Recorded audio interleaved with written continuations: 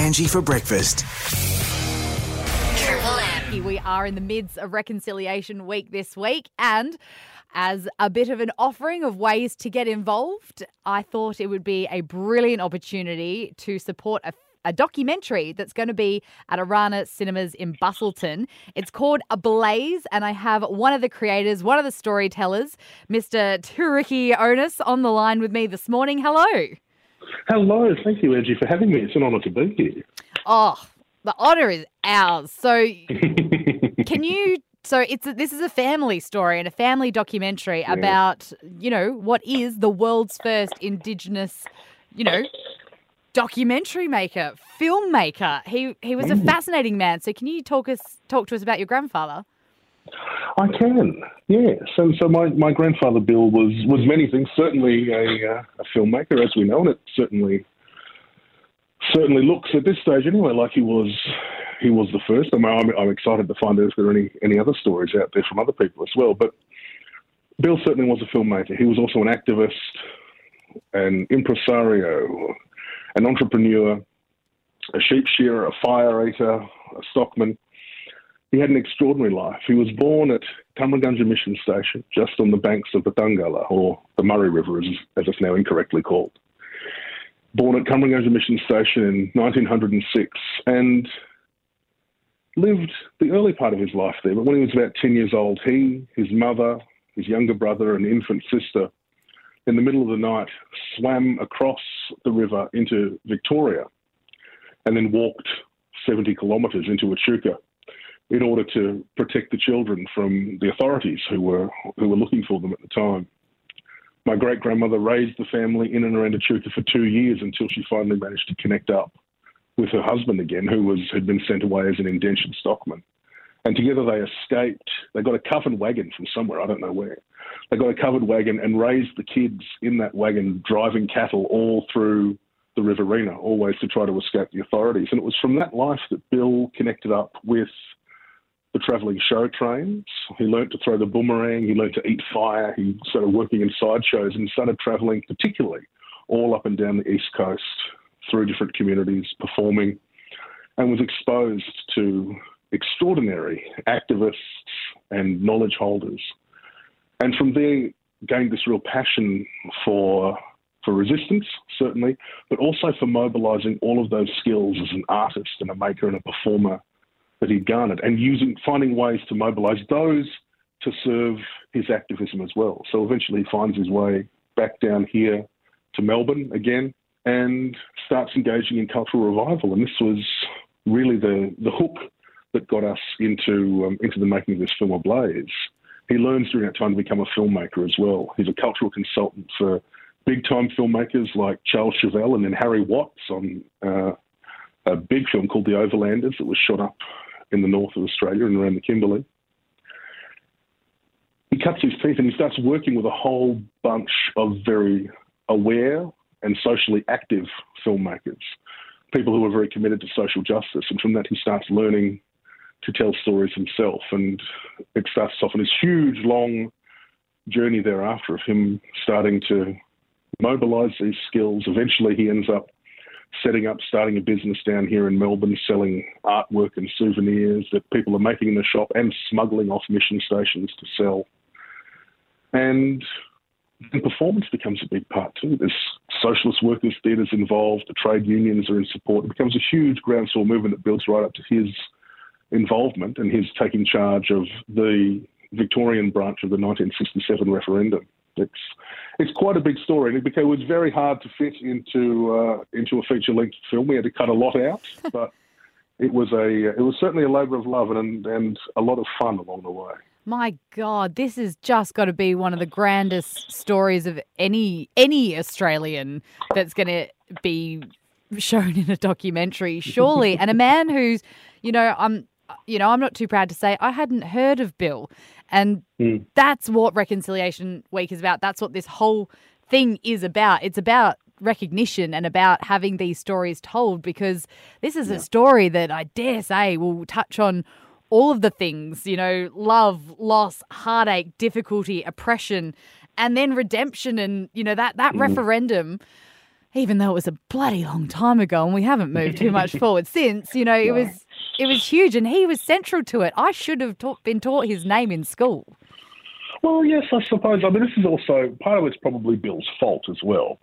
And I say that in a nice way because he was a very, very driven individual, and probably quite fitting that we're launching the film this year during Reconciliation Week, and the theme of Rec Week this year is Be Brave, Make Change. And Bill certainly personifies someone who was very brave and did everything he could to make change. But he was also incredibly committed and uncompromising in that vision for change. And I think also in that, and the reason I say it might be a bit his fault as well, is because he was so focused on the outcome that I think he wasn't particularly worried about getting the credit for things, which now, generations later, we can start telling those stories more loudly. But I certainly, from the time I've had telling Bill's story and growing up very closely with Bill's story, even though we never knew each other, we separated by 12 years. He died in 68 and I was born in 80. In coming to learn his story and see that, you see this again and again. There's a great selflessness there that he has, and you get the sense that he isn't particularly interested in having his name attached to things only where it will actually serve a purpose. Mm. And I think there's a lot of stories. I think there are many, many stories. When we first started making this film with my colleague Alec Morgan, with whom I co-directed and co-wrote A Blaze, Alec kept saying to me, Bill's been written out of history. And I think he's quite right. It was also because Bill was quite uncompromising in his approach and the things that he said, and particularly during the time when he was saying those things, he was, as my old Scottish grandmother used to tell me, seen as a bit of a rat bag. In her broad Glaswegian accent. There were other people who were very good at pouring oil on troubled waters. Your grandfather was not one of them. For you to be his grandson, I mean, I was the same thing with my granddad. He passed away the year that I was born, so I never met him. And what is it like for you being able to connect with his story and learn about it from a work perspective, putting the documentary together, but also from a family perspective? It was huge, Angie. It really was. And I imagine this has been a similar experience for you. When we've got those family members who are no longer with us, they live large in these sort of family mythologies that we tell one another. And there's always that story of, of when your grandfather did this or when your great uncle did that. And I'd grown up with those stories. So I always felt Bill's presence, and I've always felt very close to him. And I do much more so even now. But, throughout a lot of my life, I've kept asking myself those questions. Is this what Bill would have done? Am I doing justice and service to the owner's name appropriately? And I learned a whole heap about Bill in the process of making this, and about him very much as a person too. I got that opportunity to really, for myself, form an understanding and an image of how he saw the world. And if there was one word that personified it, and I have said it already, but if there was one word that personified it for me, it was uncompromising. That Bill and his contemporaries, the other extraordinary activists that he was working with, they had this vision, and they weren't willing to move from that. They weren't willing to make concessions. And you could take speeches of Bill's. Before that, you could take things like King Barrigas, Joe Anderson's speech from Salt Pan Creek. You could play them today and they would be as relevant now as when they were recorded, which says something for the strength and ingenuity of those who recorded them at the first place, but then at the same time says a lot about the pace with which we move forward, that it is glacial at times. What do you think that Bill would think about, this week, today, 2022? I think he'd be quite happy about it. I mean, I think he'd be really pleased about the conversation. I've just come from an event that we have here. I work at the University of Melbourne at the Victorian College of the Arts. I'm the head of the Willan Centre for Indigenous Arts and Cultural Development and the Deputy Dean of the faculty here. We've just come from our Reconciliation Week launch. We light the Willan, the fire, every year at this time. Our senior elders from community comes in, the Vice-Chancellor of the university comes down, the Dean is there. Several years ago, we had this idea that we really wanted to be able to throw the doors open because we all believed that there was tremendous desire and allyship from our non-Indigenous colleagues and friends out there. And regardless of what might be happening with the government of the day and what policies might be being made in place, at the end of the day, there are people who are passionate, who are annoyed and disappointed about what they've personally missed out on and what's been closed off from them, and they want to be able to engage. And today I saw a couple of hundred people coming here, standing there for the lighting of that will and celebrating that space together. And I think Bill would have been quite moved by that, because I think the big thing that Bill was most passionate about was engaging with people. He recognised the power of story, of connecting with individuals, and that regardless of what governments might be doing, there are people who are going to want things. And if we wait around for governments to change things, we'll be waiting forever anyway. We can instead get in and start changing hearts and minds, opening doors, making connections, and encouraging people around us to start thinking about what they want, what they can do, to start encourage them even to be a little bit more selfish about what we've missed out on and start saying, well, I want that, and how can I get it? And so I think he'd be quite taken with where things are. I think it's the work that people like Bill and others have done in this space that have led us to this greater desire and understanding, or the desire for more understanding in this space. And I'm excited by what we can do together in this space moving forward, what real meaningful allyship can look like. It is exciting. And on that sort of note, stereotypes have an awful lot to do with pigeonholing people and, keeping people boxed in minorities or groups. And it could be across any section of society, whatever it Absolutely. is. What stereotypes do you think are particularly challenged in Ablaze? I think that Aboriginal and Torres Strait Islander peoples, for the most part, even today, and over the last 2 and a bit centuries in this continent, have been suffering, and I think we continue to suffer, under the yoke of low expectations quite often. I think that there is a low expectation, and I think a lot of that is promulgated by our education systems. There are structures and frameworks in place that tell Australia as a society, perhaps, to expect less of Aboriginal Australia. And then oftentimes we have to work twice as hard to be seen for the work that we're doing. And I hope that Ablaze starts to challenge that. I hope it also challenges some of the perceptions around the roles of Indigenous and non-Indigenous allyship here. I was very honoured and pleased to work with an extraordinary non-Indigenous filmmaker and co-direct this piece. It was very important to us that we did this together. We wanted to model a best practice, for want of a better term, to the world around us and show that we could do this work together. And that there are stories, there are histories of extraordinary heroes, great women, great men, great people who have been doing this work of stepping across these artificially imposed cultural barriers for a long, long time now, but we don't necessarily tell their stories. We don't necessarily celebrate them. And that, to me, is a great pity, because oftentimes I think we have to start new every time. We've got to do that work for the first time, each time out. So I hope we challenge some of those stereotypes, and I hope we encourage people to look a little bit deeper, because it was the chance discovery of a 9.5-minute black and white film that the sound had been lost for in the National Film and Sound Archive that started this journey. And it was a desire for me and Alec to find out more and to start telling stories. And we went round, or to start hearing stories actually in the first place. We went round and we just started listening. And the number of people, the generosity of people that wanted to tell the stories of place, of here, of their experience. This film coming as it did from Fitzroy here in Melbourne in Gore Street and Little George Street, we still had those knowledge holders here. We still had elders who remembered that place, who could describe the smell of it. Arnie Elmer-Thorpe talking about the constant smell of kerosene living in the slums of Fitzroy, because you had to wash yourself and everything you owned in kerosene to keep the bed bugs away.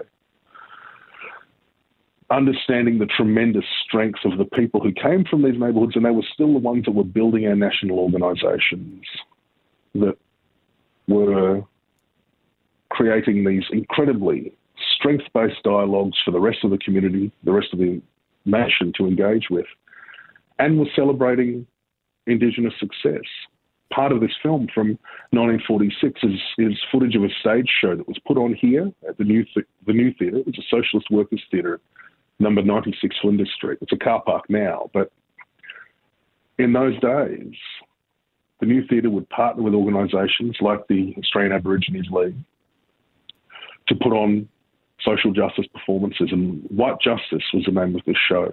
It was put on in support and to raise awareness of the Pilbara strike in Western Australia. That's something that I reckon most West Australians wouldn't even know about. Exactly. And it's ironic that given that the Pilbara strike is the longest running industrial action in Australia's history, it's wrought perhaps some of the biggest change. And those original strikers in the Pilbara who walked off in 1946 and never walked back on are technically, in many ways, still on strike, have built communities like Strelly and Warralong, have bought back huge tracts of country to run cattle stations on, have created schools and kindergartens to educate the children out there on country, and are doing amazing work and doing it almost entirely on their own. These are great stories of strength that are happening there in WA that we're still not even talking about. We go out to Port Hedland and then out to somewhere like Warralong, and you can see the train after train full of iron ore disappearing over the horizon with however many millions of dollars on each one. And yet at the same time, in the midst of all of this, there are people caring for their country, caring for their communities, ensuring that language and culture persists, and that the young people coming through the education systems there are a resource to be able to go out and stand on any platform or stage in the world and tell their stories. It's an incredible story of strength, resilience and guts for me. And it inspires me to get up and keep doing stuff every day. Next doco? Next doco. Well, mate, we go out to Warralong in this one too. Oh, right, cool. I don't want to give the whole game away, because people should go and see it. But this is part of it. You know, we wanted. Bill, my grandfather, wrote this show with people at the New Theatre. This was his work. It was his film that he filmed these stories in. And that film never got out there. That film was suppressed by the Commonwealth Investigation Service, later to become ASIO. It was suppressed by people who were so scared of the stories of Aboriginal people coming from a place of strength being seen on a screen that it never made it out there. But now, 76 years later, we're able to reconnect with those communities, in many ways bring that work that Bill and others did back then in 1946 all the way back out to the community that it was representing, who had no idea. Aboriginal people weren't allowed to communicate across the continent back in those days. Now we're able to finally bring that story home, and in many ways bring Bill home here as well, and start telling his story to all of the communities that he was engaged with.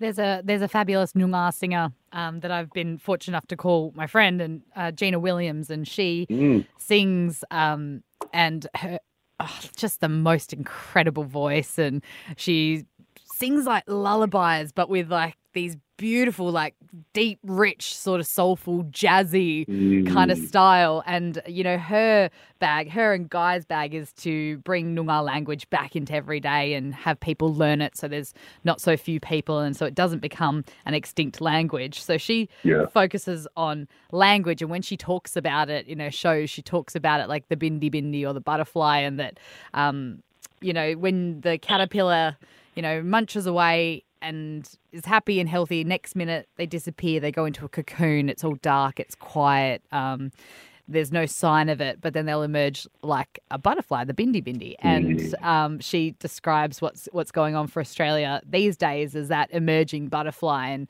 it's, you know, gone from being this grub to trying to be suppressed and then emerging as this beautiful creature. And I just think there's a beautiful symbolism in that, in, you know, what you're talking about, like the fact that you've got connection to West Australia and all of it, like for governments that were so hell bent on, you know, suppressing, and the legislation that was there and the extra hurdles. I mean, your dad wasn't considered a human in Australian law for the majority of his life until he changed it. He was considered flora and fauna, like, oh, your granddad, sorry. The insanity of that.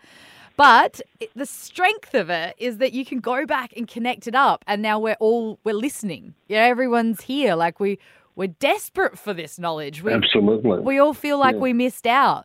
I know more about the Russian Revolution than I do the Pilbara strike. That's insane. It is, and this is the thing, and this is what I love about these stories. Because we're playing the long game here, and the butterfly is a perfect metaphor for this as well. You're quite right. It was my grandfather, but it was also my father. My father was nearly 20 by the time the referendum happened as well. But this is not that long ago. This is only 13 years before I was born that the referendum happened. Yeah. We're still very much in that time. I think we tend to think of it as something that happened centuries ago, because that's how it's portrayed. It feels at times. And that's how it's portrayed, but it is still so very present and so very much here now. It was my parents who were voting in the referendum in '67. It was people who are still here with us now who were part of that change. Well, 90.77% of the population, anyway, who voted in favour of the referendum. I've always wondered who those other 9.23% were. But we won't worry about them. Yeah, don't give them too much airtime. Exactly, no. And I wonder what sort of support the '67 referendum would get nowadays if it happened again. You'd like to think it would be 100%, but I don't know if we'd even make it to 90.77% the way that some parts of the country are going now. But you're absolutely right. There are all these stories that we don't tell, and I'm excited by the stories that are out there that are still to be told as well. I think Bill's story was really big for me and in my family, obviously, and I've now got the space and the privilege in my life where I can work like this, and amazing filmmakers and creative collaborators to work with on this. And of course, Alec was amazing as my co-director and co-writer of the work we did, but also incredible producer in Tom Zabriskie, amazing production team. This one fellow, Murray Vanderveer, we had to limit Murray to 4 credits on the film. We could have literally put Murray's name next to everything. And most of Murray's stuff he did for free. Murray did it just because he believed in this film. And it was a long, long slog to get this film made. It was almost impossible to get it funded. It took us the best part of 6 years to get the money for this film. We probably could have made it after about 2. But we got tossed out of every funding body in the country. We were told, oh, look, this is a niche film. No one really wants to see it, by some people, not by everyone. Yeah. And so there were some funding bodies that didn't think it was worth a go. And others who, and I bear them no ill will, the others, places like the ABC, a national broadcaster that has had so much resource taken out of it in recent years. People who were saying to us there, look, this is a fantastic story, but we just don't have support for it. I don't think a lot of people realise that the government, well, I shouldn't say the government, the previous government, hugely slashed the quotas of Australian content on television.